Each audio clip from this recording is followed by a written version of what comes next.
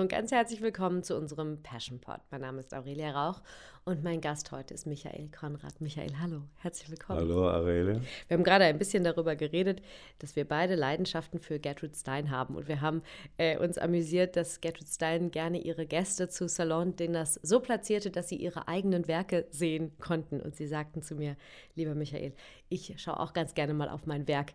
Das wollen wir heute machen. Okay, ja. Let's go.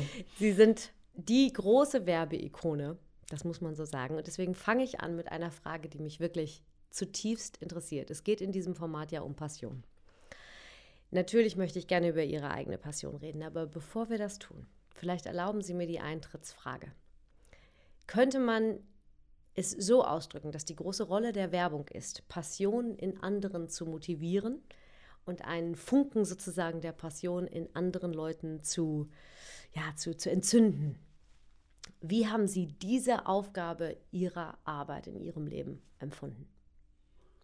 Ja, also sicherlich nicht als Passion, sondern als Aufgabe, ja, als Job, ein Problem zu lösen, sagen wir mal so, am Anfang. Und dann das Problem auf möglichst interessante Weise, auf kreative Weise zu lösen. Und da brauchte es eine gewisse Zeit, bis man, sagen wir mal, verstand, dass Kreation eben nicht die Norm ist, aber in der Industrie, in der man arbeitet, ist eben die Norm die Regel. Mhm. Und im Laufe der Zeit kriegt man richtig einen Hass auf die Normalität. Ja. Und will diese Tyrannei der Normalität bekämpfen.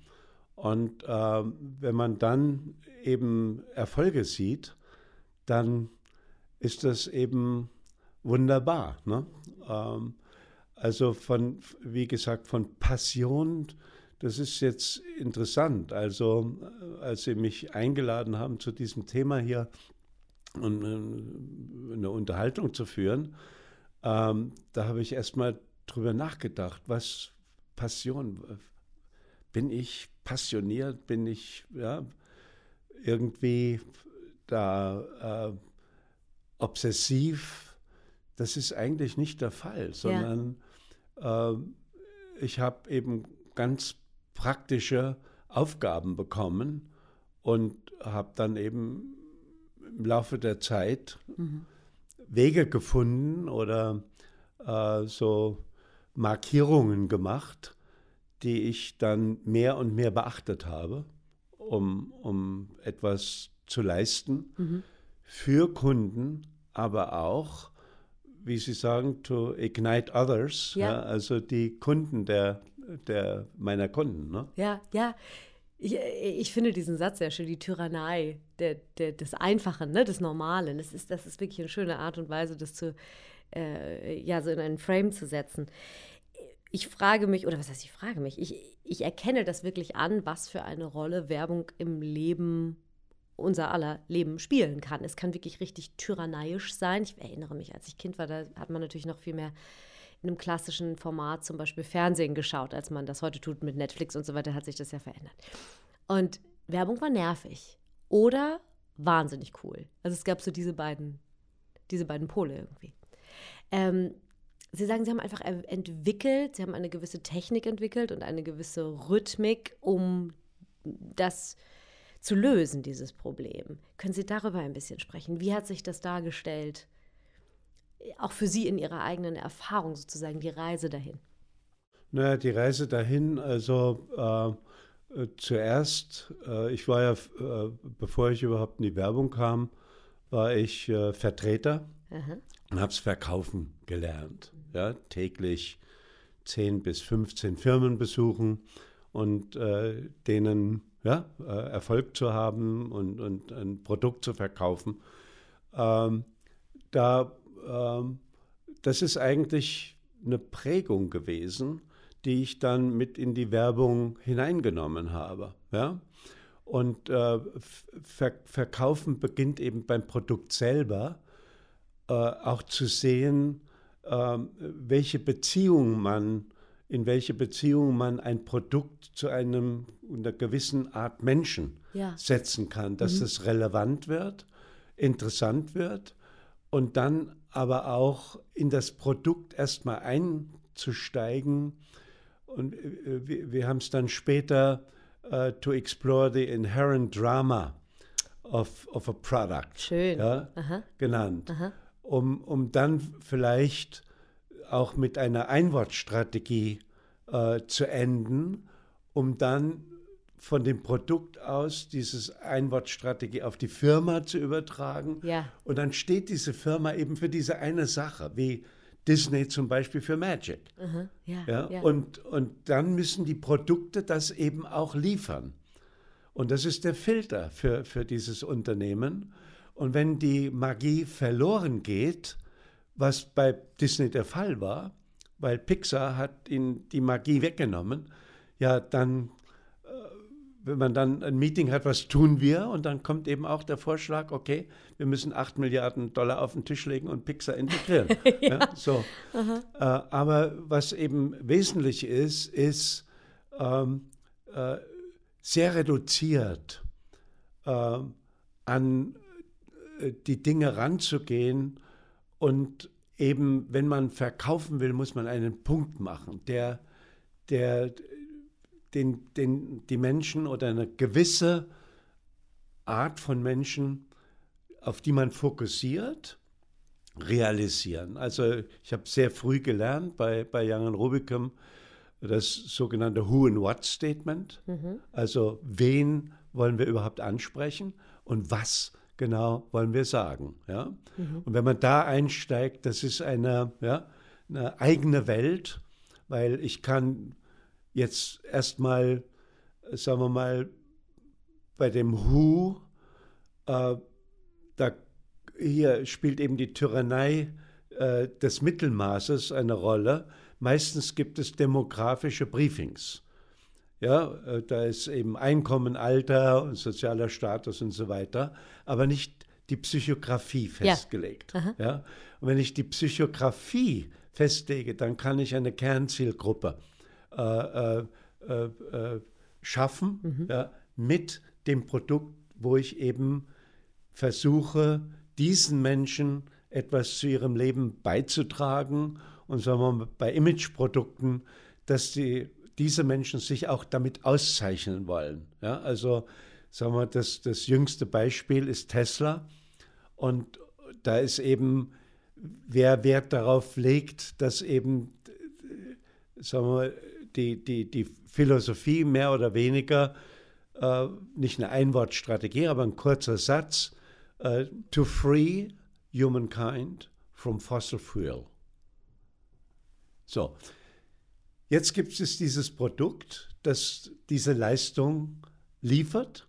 Ja. Und ich kann mich aber, indem ich einen Tesla fahre, ausweisen meiner Umgebung, dass mir die Umwelt wichtig ist. Ja. Ja? Und das ist einfach genial.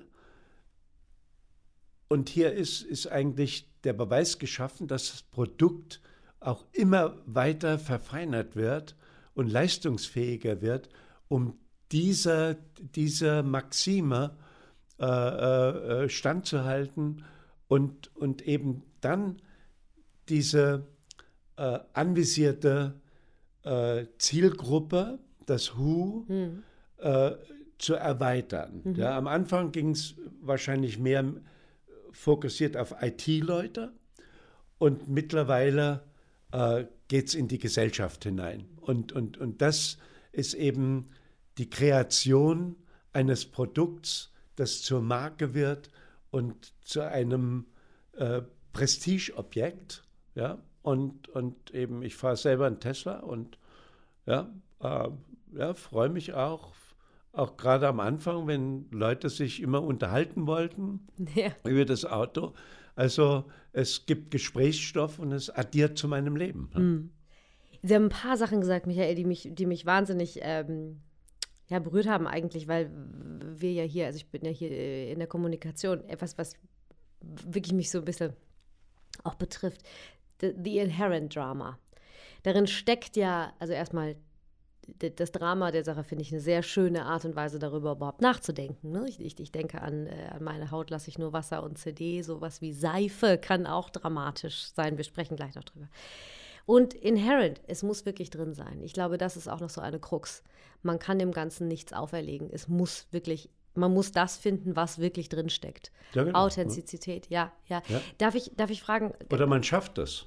Ja. Das geht auch. Also ein gutes Beispiel auch mit einer Einwortstrategie war United Airlines. Ja. Und in den 70er Jahren wurden die Menschen befragt über das Fliegen und so weiter. Und da kam heraus, dass die meisten Menschen, wenn das Flugzeug wackelt und durch Turbulenzen fliegt und wenn dann das Personal auch ängstlich ist, ja, dann kriegt man aber richtige Angst. Ja, klar. Und wie man dagegen vorgehen kann, ist eben, dass das Personal freundlich ist und ein bisschen lächelt und so weiter. Ja? Und dann haben wir diesen Fakt genommen und haben die ganze Firma neu beeinflusst. Friendliness. Wir haben den Slogan kreiert, Fly the Friendly Skies of United. Ja?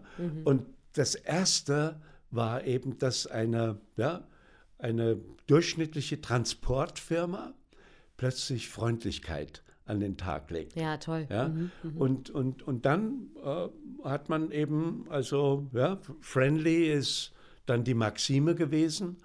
Und wenn eine Firma eben, genau wie zum Beispiel Audi, ja, der Slogan wurde zurückgebracht, Vorsprung durch Technik. Genau. Ja, und plötzlich wird die Firma, also Audi war eben das Auto, wo sie hinten ihren Hut und unter dem Hut war eben eine Klorolle und das war so das Image. Ne?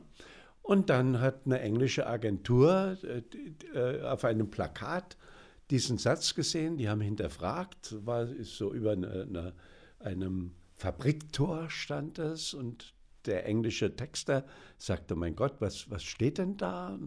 Vorsprung durch Technik wurde das erklärt, dass eben Audi die ganze Technologie für VW liefert und so weiter, den Golf praktisch designt hat.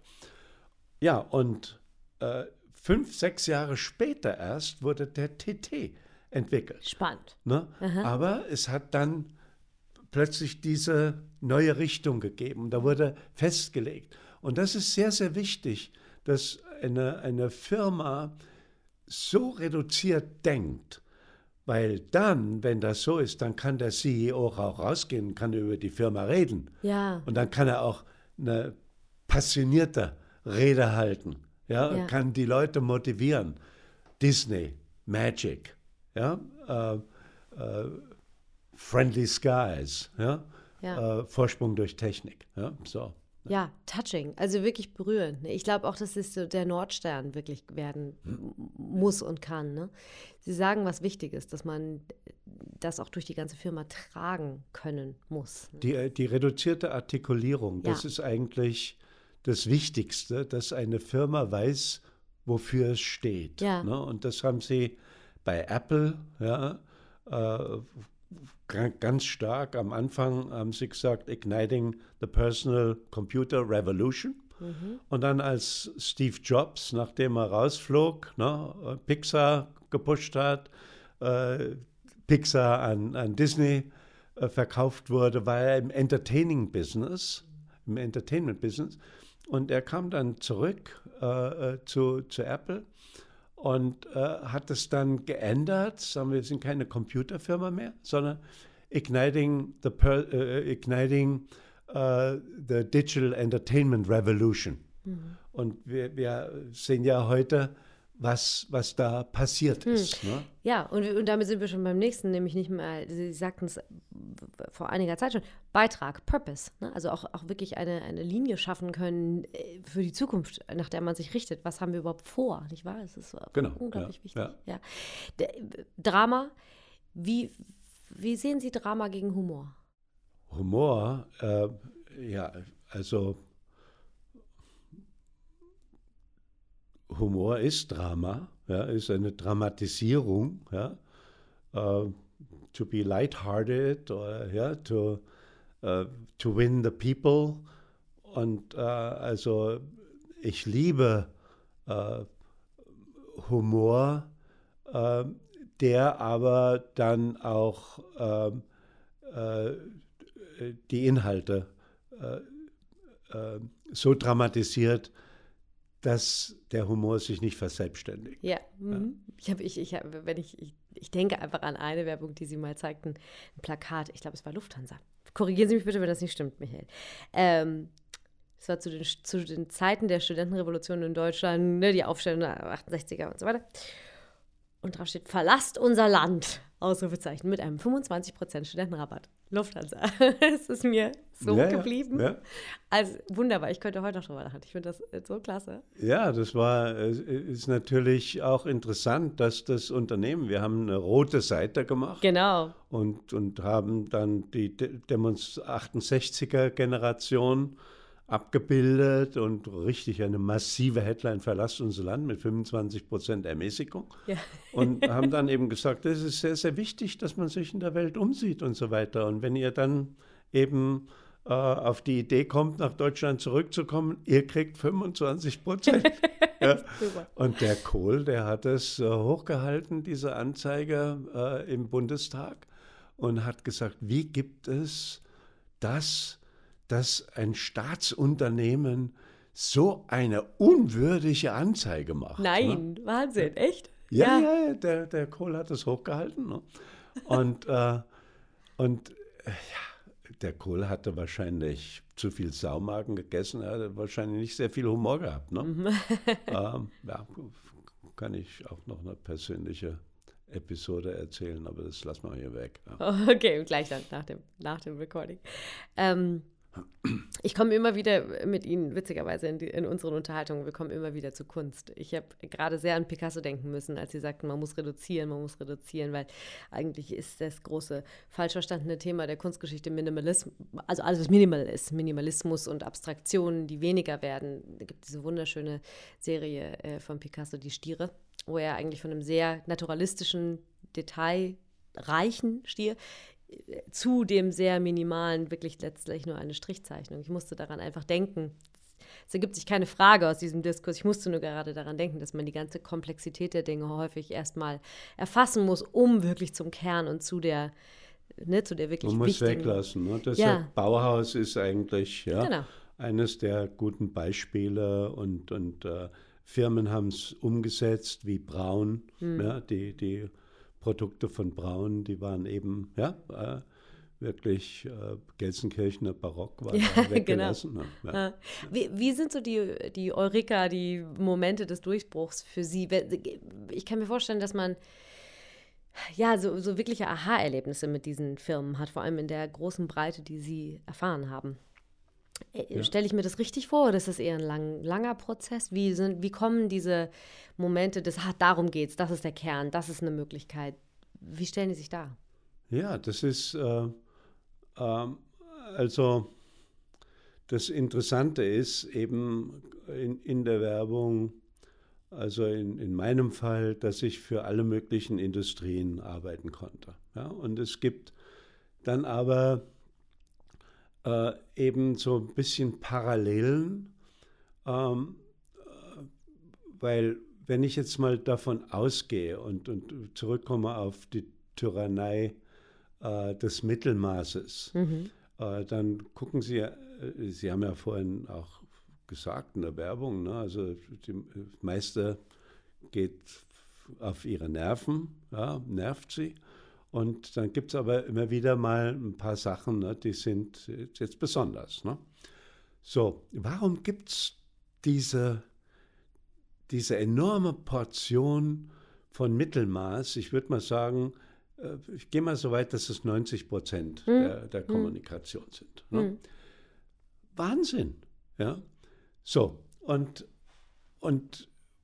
wahrscheinlich, weil man sicher gehen will, aber Kreation ist Unsicherheit, weil sie müssen ja von der Norm weggehen. Ja? Und da ist ein Risiko. So, jetzt, wie kann ich das managen? Meistens sind die Briefings treffen wirklich nicht den Punkt. Ja, ein Beispiel ist aus meiner Vergangenheit Cointreau gewesen. Cointreau, die Umsätze, die sind stark gefallen von 1,95 Millionen Flaschen im Jahr, verkauft auf 1,25 Millionen in etwa. Und der Kunde, wir waren in Konkurrenzpitch, andere Agenturen haben auch gemacht, wir wurden eingeladen. Und wir waren am Anfang unserer Existenz eigentlich. Und die Aufgabe war, ein Image zu finden, so ähnlich wie Johnny Walker. Die hatten damals ein Haus, früher Abend. Und ein schönes Fenster war beleuchtet, golden beleuchtet und die Line war, der Tag geht, Johnny Walker kommt. Ja, ich erinnere mich. Eigentlich, ja, sehr ergreifend, wunderbar. Und die haben gesagt, wir brauchen einfach so ein Image. Das war das Briefing. Sie wollten ein Image haben. Ne? Und wir haben gesagt, Mensch, der Umsatzrückgang ist einfach dramatisch. Ne? Ein Image, was sollen wir denn da für ein Image? Wir finden da kein Image. Abends am Abendfeuer und dann so ein Cointreau, so ein Orangenlikör trinken. Ne? Also das macht irgendwie keinen Sinn. Und dann haben wir einfach Haushalter besucht und haben festgestellt, dass in den meisten Haushalten in der Hausbar, die sich so langsam entwickelte in den 70er Jahren, auch eine Flasche Cointreau da stand. Ne? Und dann haben wir die Flasche angeguckt und die war kaum verbraucht. Dann haben wir mit den Leuten geredet. Ja, ist einfach zu süß. Wir nehmen es zum Kochen. Ja? Ja, okay. Okay. Dann haben wir gesagt, zu süß, nehmen es zum Kochen. Also dann ist es ja so, dass der Umsatz gar nicht hochgehen kann, weil die Leute haben ja eine Flasche zu Hause. Werden nicht eine zweite kaufen und daneben stellen? Ne? Ja. Also irgendwie, und jetzt kommt der Inherent Drama, vielleicht müssen wir, vielleicht müssen wir etwas finden, damit die Leute einen Grund haben, den Cointreau zu trinken zu Hause. Ja. Und dann hatte ich eine Idee. Und die Idee geht zurück auf Coca-Cola in den Anfängen, ging nicht so gut, weil es war den Leuten zu süß. Ja? Also haben sie gesagt, okay, drink it ice cold. Ja? Aha, Eis. Ja? Dann habe ich gesagt, okay, machen wir mal ein Gespräch mit ein paar Leuten, die das zu Hause haben, die Cointreau zu Hause haben. Und da hatten wir 11 Frauen und einen Mann. Und dann haben wir Cointreau serviert. Und keiner konnte Cointreau identifizieren, obwohl die es zu Hause hatten. Dann haben wir Cointreau auf Eis serviert. Schön in Whiskyglas, schöne Eiswürfel drin, Cointreau im Eis serviert. Keiner konnte es identifizieren. Ne? Dann haben wir gesagt, ihr habt das zu Hause. Ne? Es ist Cointreau, es ist beides Cointreau. Ja? Und eine Frau nahm den Cointreau straight, den sie angenippt hat, und goss es über das Glas und alle anderen folgten. Und das schmeckt gut. Ne? Und daraufhin bin ich zum Kunden gegangen und gesagt, ihr habt das falsche Briefing. Ja? Ihr müsst Cointreau auf Eis verkaufen. Oh mein Gott, sagt er, so als Schneider-Import in Deutschland. Ne? Sagt Max Cointreau, er hasst Cointreau auf Eis. Ja, warum das denn? Ne? Ja, das wird so milchig und so weiter. Ja. Dann sage ich, naja, dann will ich mit Max Cointreau reden. Ja. Und da wurde ich tatsächlich eingeladen, ne? Kam nach Paris, habe da erzählt, was ich hier jetzt gerade erzählt habe. Und er hat es abgelehnt. Ja? Er hat gesagt, no, never ever will do this. But let's have lunch. Ne? Sind wir lunchen gegangen da in der Nähe von der Champs-Élysées. Und er hat seinen Präsidenten mitgenommen und irgendwann im Laufe dieses Lunches aß er die Äpfel von seinem Tarte de Pomme und reichte den Teller ohne die Äpfel seinem Präsidenten rüber und sagte, er muss mal den Kuchen probieren. Er schmeckt hervorragend. Sage, jetzt löst sich aber die Stimmung. Ich rufe der Kellnerin, sie soll mir mal ein Cointreau auf Eis bringen. Ne? Und er guckte mich ganz böse an und dann sagte er, pour moi aussi, et pour lui aussi. Und et un café, ja, und so weiter. Ja? Und dann hob er das Glas und sagte, okay, we will do it. Und dann habe ich gesagt, pass auf, dann machen wir vielleicht eine Kampagne, die nicht ganz auf Eis geht, sondern diesen unglaublichen Unterschied zwischen Cointreau pur und Cointreau auf Eis bewirbt. Und wir haben dann Zwillinge genommen, brillante Fotografie, dramatisch, Doppelseiten, ja, introvertierten, extravertierten Zwilling. Und dann 2,25 Millionen Flaschen im nächsten Jahr. Ja? Also es war erfolgreich, weltweit, dann nur noch Cointreau auf Eis, direkt auf Eis. Wir haben dann auch Filme gemacht, direkt auf Eis. Und die ganze Kategorie, Irish Baileys Cream oder wie die sind alle auf Eis gegangen. Also hier ist eine Geschichte, ne? Ja. Da kommt es wieder Inherent Drama. Okay, was war das Drama? Es sind Orangenlikör oder so, ne? Aber das Drama kam von der Nichtbenutzung, von der Barriere. Ja?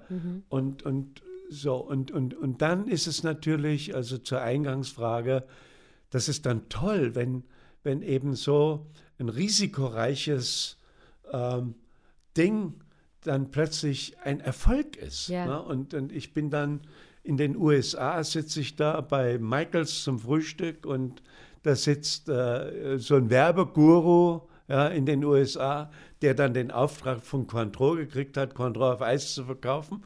Und ich konnte dann eben mit einem Lächeln sagen, okay, ja, wir beide haben was gemeinsam. Ja, ne? lustig. Ja.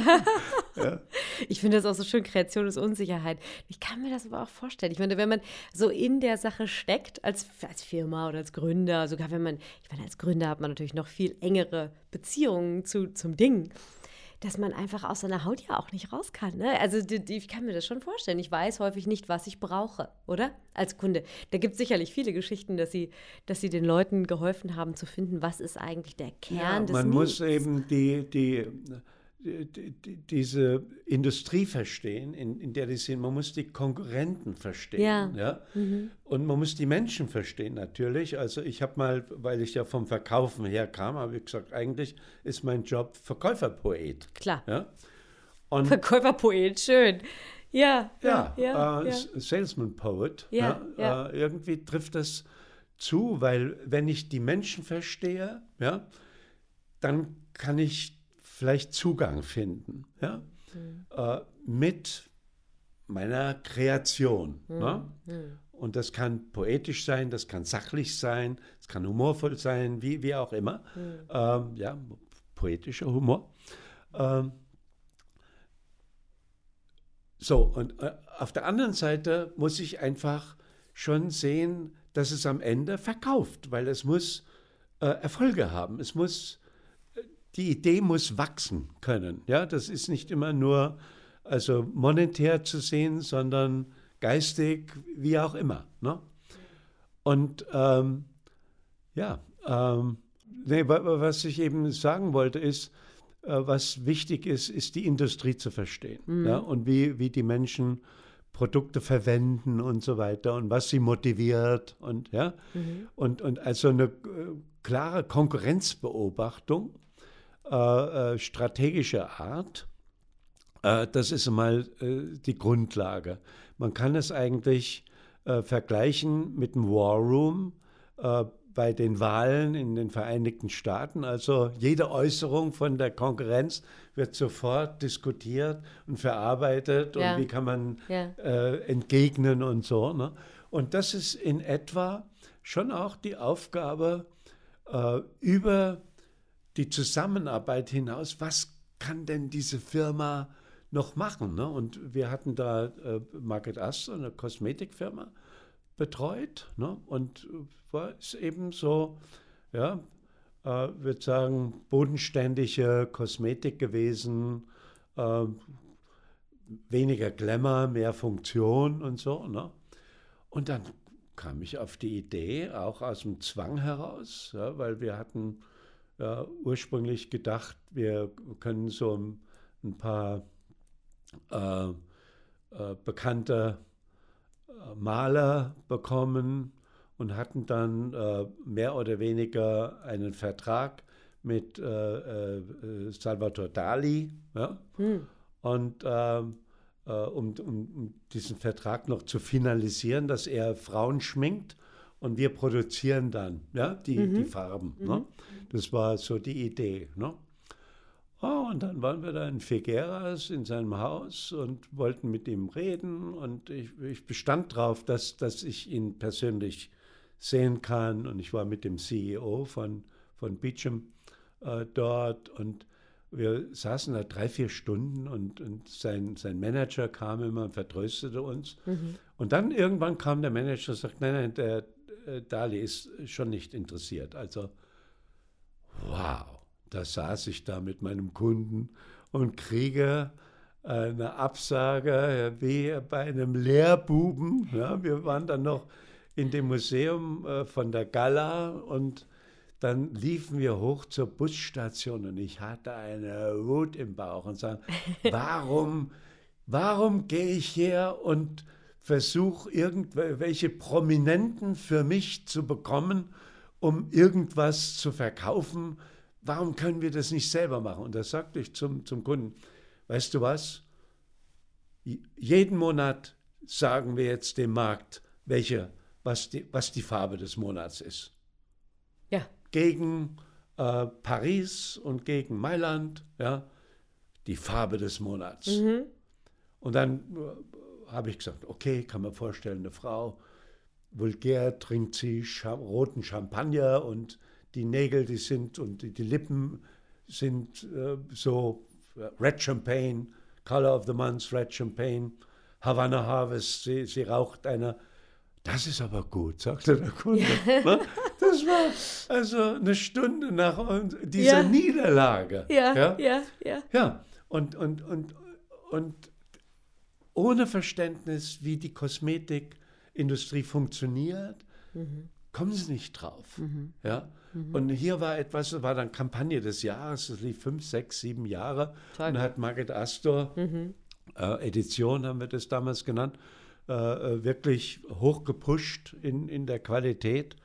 Und als wir dann durch die Heirat mit Leo Burnett war dann Procter & Gamble, war dann plötzlich unser Kunde und wir mussten dann den Etat abgeben. Und so, irgendwann verlief es auch im Sand, haben die das nicht mehr weitergeführt. Ne? So. Anyway, aber das sind so dann auch interessante Erlebnisse.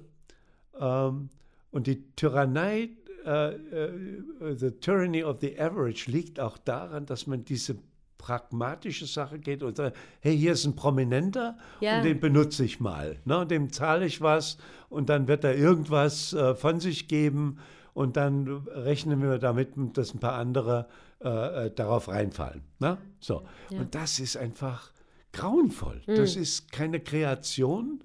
Ne? Das ist, man kauft sich irgendwas, ne? Aber man kreiert nichts. Ne? Und das bleibt dann nach einer gewissen Zeit entsteht ein Gebäude, eine Architektur. Ne? Und die Architektur sagt, ich will Klischees vermeiden, ich will vermeiden, dass wir nicht kompetitiv sind, ich will nicht destruktiv sein, ich möchte nicht unmenschlich sein, nur weil ich da irgendeine Idee habe. Ich möchte einen neuen Standard in der Kategorie setzen, einen neuen Standard in der Kommunikation. Überhaupt möchte ich das Beste sein in der Welt, was man machen kann. Genau. Ja? Und dann, wie komme ich da hoch oder wie vermeide ich? Ja, ich brauche eine innovative Strategie, ich brauche eine frische Idee und ich muss Excellence im Detail in der Ausführung haben. Und dann haben Sie einfach so ein Gebäude und dann können Sie Ihre Arbeit immer wieder ein Audit machen. Checken, ja. ja. Ja. Warum geht es nicht weiter? Ja, die Strategie ist nicht innovativ. Das ist nur eine Strategie. Ja. Und vielleicht überladen. Ja. Und nicht simpel, nicht eine Einwortstrategie, oder, ja, die motiviert und die Chance hat, einen neuen Standard in einer Kategorie wie Kosmetik zum Beispiel zu setzen. Ne? Ja, im ganzen Prozess, zwei Dinge, die sich ein bisschen mir aufdringen, ist einmal die Wichtigkeit von Niederlagen. Sie haben jetzt gerade eben mal eine wunderschöne Geschichte erzählt, wo wirklich eine Frustration, ein Moment der Wand zu einem Durchbruch führte. Ja. Also überhaupt die Anerkennung und auch ein Umfeld zu schaffen, das stelle ich mir in kreativer Arbeit, ich kenne es gut noch mit Künstlern arbeitend, als so wichtig vor, dass man eine Fasson schafft, ein Framework schafft, in dem Ideen ausgetauscht werden können, frei von diesem Schild der Niederlage und mit einer gewissen Offenheit auch darüber kommuniziert werden kann, wo befinden wir uns gerade im Spektrum. Ja. Ist es innovativ genug? Ist es ich denke ein bisschen gerade im Kreis, weil ich auch natürlich daran festhalte, jetzt gerade, dass Sie sagen, woher kommt diese Mittelmäßigkeit häufig? Kommt es daher, dass die Leute sich nicht trauen, auch gegen diese Wände zu rennen, weil man sich lieber auf sicherem Terrain, in Ihrer Erfahrung, wenn man sich lieber auf sicherem, vielleicht mittelmäßigem, aber auch auf einem mittelmäßigen Terrain, geht man natürlich auch weniger die Problematik einer möglichen Niederlage ein, nicht wahr? Ja, es kommt natürlich darauf an, wie die Kultur ist, die kreiert wird. Ja. Also in einer hochkreativen Kultur, da gehen die Menschen ganz anders um. Also auch, man will sie nicht selber belügen. Genau. Ja? Und also es gibt eben die pragmatische Kultur. Jetzt verkauf endlich mal was deinem Kunden. Ja? Ja. Wir haben jetzt so und so viele Stunden verbraucht. Ja? Jetzt reicht's aber. Ja. Und dann gibt es eben diese kreative Kultur, wo die Menschen sagen, es ist noch nicht fit. Ja? Ich muss noch eine Nacht dranhängen oder 2 oder 10 Nächte. Ja? Ich muss mich noch plagen oder ich brauche einen neuen Input. Ja? Also ich erinnere mich, das war auch so, sagen wir mal, innerhalb der ersten 10 Jahre meiner Arbeit in der Werbung, hatten wir die Chance, eine Image-Kampagne für Bosch zu machen. Ja? Und da war ein Meeting angesetzt mit dem Herrn Merkle. Und der Merkle, das war ja, also den zu gewinnen für eine Sache, der war höchst kritisch und seine eigenen Leute hatten vielleicht sogar Angst vor ihm oder was weiß ich. Auf jeden Fall fuhr ich nach Stuttgart von Frankfurt aus und hinten waren unsere Vorschläge im Kofferraum. Und je näher ich kam, umso mehr wusste ich, das ist nicht gut genug, was ich hier im Kofferraum habe. Was soll ich denn nur tun? Wie soll ich das präsentieren? Ich glaube selber nicht mehr dran. Je näher ich kam, umso weniger glaubte ich an die Sache. Ja, dann habe ich mir den Mut gefasst, bin rausgefahren bei der nächsten Tankstelle, Telefon genommen, den Werbeleiter angerufen, sage, Herr Ogurski, je näher ich komme, umso mehr denke ich, habe ich Scheißdreck im Kofferraum. Was soll ich tun? Oh, sagte, das war ein Sachse, ich sage das Meeting ab. Ja? Wie viel Zeit brauchen Sie? Na, so ich, 3 Wochen wäre gut. Okay, kommen Sie in 3 Wochen, aber bringen Sie was Gutes. Ja? So, und das ist, und wir kamen dann, Kampagne des Jahres, wunderbare Anzeigen. Wir haben es auf den Tisch gelegt, der Herr Merkel war da, sagt, das machen wir auch und das machen wir auch und das machen wir auch. War eine Corporate-Kampagne, die eben in Bereiche reinging, die nicht so bekannt waren von Bosch. Und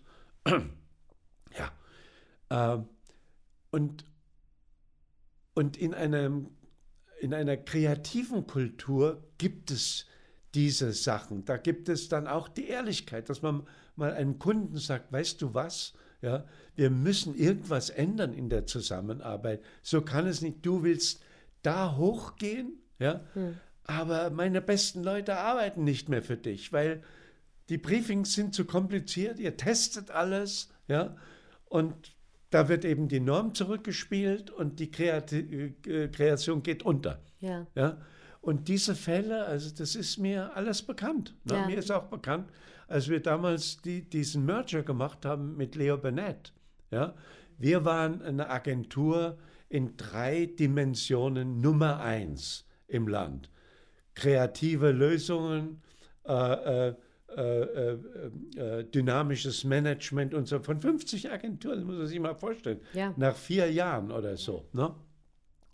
Und dann machen wir den Merger mit Burnett und dann stelle ich plötzlich fest, über die ersten 2 Jahre, dass wir verhalten sind, wollen es allen möglichen recht machen und so weiter und haben unsere Linie verloren. Aber ich musste es erst sehen. Und dann haben wir gesagt, jetzt arbeiten wir nicht mehr so weiter. Ja? Und siehe da, dann kam das Encouragement auch von Leo Burnett zu sagen, hey, toll, wie ihr das gemacht habt und so weiter. Und plötzlich, und dann haben sie mich ja eingeladen, das dann weltweit zu führen, ja? die Kreation. Und, aber man verfällt eben immer, es ist eben auch ein Business und Zahlen sind wichtig und Ja, die klar. Performance ist wichtig.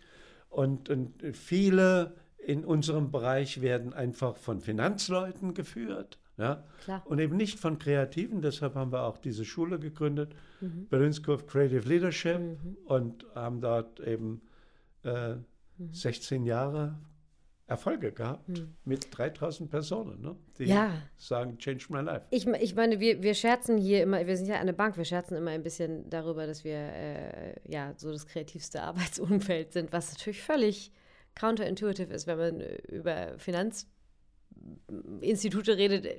Eine Kreativität ist eigentlich, glaube ich, das letzte Wort, was man da hineinlegt. Und die Ausführungen, die Sie teilen, Michael, die sind so gehaltvoll, einfach anwendbar für alles. Ne? Also ich glaube, das worüber man arbeitet, ist wahrscheinlich wesentlich weniger relevant, viel weniger relevant als das, wie man arbeitet. In jedem Feld. Davon bin ich absolut überzeugt. Ich glaube, gute Arbeit kann passieren in einem gewissen Umfeld und dann arbeitet man natürlich in seinem speziellen, in seiner Expertise und in seinem Feld. Wie man arbeitet und wie man führt und wie man geführt wird. Ja, absolut. Das ist schon auch die kreative Menschen, ja, wenn dieser kreative Drive da ist. Ja. Ne? Also ich sage immer, also if you don't burn, you cannot ignite somebody else. Ja? So. Absolut. Ja, also und das Burnen, das Brennen, das heißt nicht, ne, dass man immer da mit Flammen rumläuft oder so, sondern eben 2 Dinge repräsentiert. A, dass man es selber kann und B, dass man die anderen fördert. Genau. Und dass man ihre Ideen in die Zukunft eines Unternehmens bringt. Wenn man das schafft, na, dann ist Motivation da. Absolut. Ne? Und ich will gar nicht über Passion reden, weil es ist ein sehr hartes Geschäft, ne? Ja. Wo man oft sagt, mein Gott, warum mache ich das alles? Ne? Absolut, also man ja. verzweifelt oft auch. Ja, ja, ne? klar. Also ich bin auch schon verzweifelt gewesen. Ja?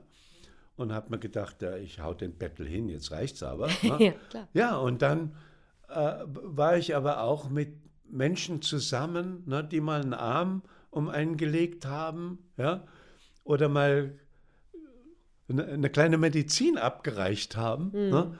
Und gesagt, hast du schon mal das probiert oder hey, mach mal Urlaub oder ja, wie auch immer. Ne? Und das Wichtige ist, dass man wirklich auch versucht zu eruieren, wo ist denn die Benchmark, wo ist die Latte? Ja? Und wenn man das und dann hart dran arbeitet, dann kann man einen Fosbury-Flop entwickeln. Natürlich, okay, lass mal rückwärts drüber springen. Ja? Genau. Und aber das schafft man eigentlich nur, wenn man konkurrenzfähig sein will. Competing, ja, das ist ein ganz wichtiges Element und zwar mit großartigen Leuten. Genau. In Konkurrenz treten und sie integrieren, wenn möglich, mit ihnen arbeiten. Ja? Das hat man jetzt in dieser Beatles-Dokumentation auch wunderbar gesehen. Ja. Ne? Hier ist eine Gruppe von 4 Leuten, kommt ein 5. rein und plötzlich ist da wieder Stimmung und Qualität und die selber spielen Konkurrenzlieder und spielen sich ein, um einfach dieses Niveau zu halten. Ja. Ja, die Macht des Einzelnen, das darf man nicht unterschätzen. Das ist so. Die kreative Power und die Dominoeffekte, die da ausgelöst werden. Ja, aber das Ich ist wichtig und das Wir ist wichtig. Genau. Das ist so ein Zusammenspiel. Ne? Und dann eben Offenheit, Ehrlichkeit, auch Kunden mal die Meinung sagen, was einem nicht passt, und Kunden mal kündigen. Da ist der Kunde schockiert, sagt, wie kommt der dazu, mich zu kündigen? Ja. Ja. Und wir hatten so einen Fall bei Fiat. Fiat hatte uns den Auftrag gegeben in Deutschland und plötzlich haben wir festgestellt, nach 7, 8 Monaten, dass die schon wieder mit anderen Agenturen reden. Ne? Ja, da habe ich den Dr. Camarana in Turin angerufen, habe ich gesagt, we're gonna fire you. So, was? Ja, because you're already talking with other agencies. We are a young agency. If you fire us, we are dead. So we fire you. Ja. Hey, can we talk? Ja, okay. Sind wir nach Turin gefahren, war der Dr. Santarelli da, der Werbermanager und der CEO. Ja. Und wir haben kurz geredet und da wurden wir rausgebeten, dann haben die selber gesprochen und dann sagte der Dr. Camarana, holte uns zurück und sagt, if we promise that we never ever will do that again, will you continue working for us? Absolutely, okay, so we can have lunch. Ja. Ja? Ja. Und bis heute, Leo Burnett, bis heute, Fiat, ne, ist ihr Kunde und weltweit mittlerweile. Das war damals, ging es nur um Deutschland. Ne? Schön, ja. Wurde nie gefeuert. Ne? Ja. Und manchmal muss man eben sagen, unter diesen Bedingungen geht das nicht. Ja? Und weil sonst schafft man einen Cancer. Man bringt sich selber um. Ja? Und man muss eben auch wissen, für was man steht. Ne? Und das hat meines Erachtens nichts mit Passion zu tun, sondern mit Haltung und Selbstverteidigung. Ja? Weil man weiß gar nicht, wie schnell man eine Firma umbringen kann. Ja, ich verstehe das zutiefst, absolut. Ich verstehe das zutiefst, absolut. Ja, das ist völlig nachvollziehbar. Vor allem, wenn man für seine eigene Sache, wofür das auch immer ist, die Kreativität aufbringt. Also ob das jetzt sei, dass man seine eigene Tech-Firma führt, seine eigene Bank führt, seine eigene Kreativagentur führt, ob man ein Teil dieser jeweiligen Unternehmungen ist. Man spielt immer eine gute Rolle und Integrität. Ja, und Vertrauen muss da sein. Ne? Und plötzlich hatten wir das Vertrauen von Fiat und haben dann Fiat Panda die tolle Kiste gemacht. Das war Kampagne des Jahres, 6, 7 Jahre beklatscht als die beste Autowerbung. Ja? Und ja, also es hat Effekt. Vertrauen ist gerade im Kreativwesen der Schlüssel. Überall. Ich glaube, das ist absolut wahr. Weil sie ein Risiko eingehen wollen. Klar. Und das Risiko wird, okay, wenn er das sagt oder sie das sagt, hey, und da ist der in der Background und hey, das ist durchdacht. Ja? Die Person ist in die Komplexität eingestiegen oder die Firma. Ja? Hat eine gute Analyse, hat interessante alternative Strategien entwickelt, ja? Hat sich entschieden für eine Strategie, die uns einen Vorteil innerhalb dieser Branche bringen können. Ja? Die Ressourcen werden bereitgestellt und die kümmern sich um die Implementation. Ne? Also wenn das praktiziert wird, weil oft werden auch was vorgeschlagen und dann, okay, dann gehen andere Teams, sollen das verwirklichen oder so. Da muss man gerade bei etwas, je weiter man weggeht von der Norm, umso wichtiger ist Attention, um eine Sache dann auch zum Erfolg zu führen. Ne? Ja, das glaube ich. Es erinnert mich allerdings wirklich sehr, hier soll es auf keinen Fall ums Bankgeschäft gehen, aber es erinnert mich wirklich sehr an das Herangehen, an korrektes Herangehen mit Kunden in jeder Hinsicht. Ne? Die Komplexität verstehen, gute Strategien vorschlagen und dann dabei bleiben. Dieser Dreiklang ist wichtig. Ja, absolut. Ja. Michael, ich danke Ihnen. Aurelia? Vielen Dank. Das war, es war erhellend und wunderbar. Ja, nein, wirklich. Ja. Also wahnsinnig viele interessante Geschichten und wirklich berührende, authentische, dringliche und, wenn ich sagen darf, auch passionierte Darstellungen. Vielen, vielen herzlichen Dank. Besten Dank für die Einladung.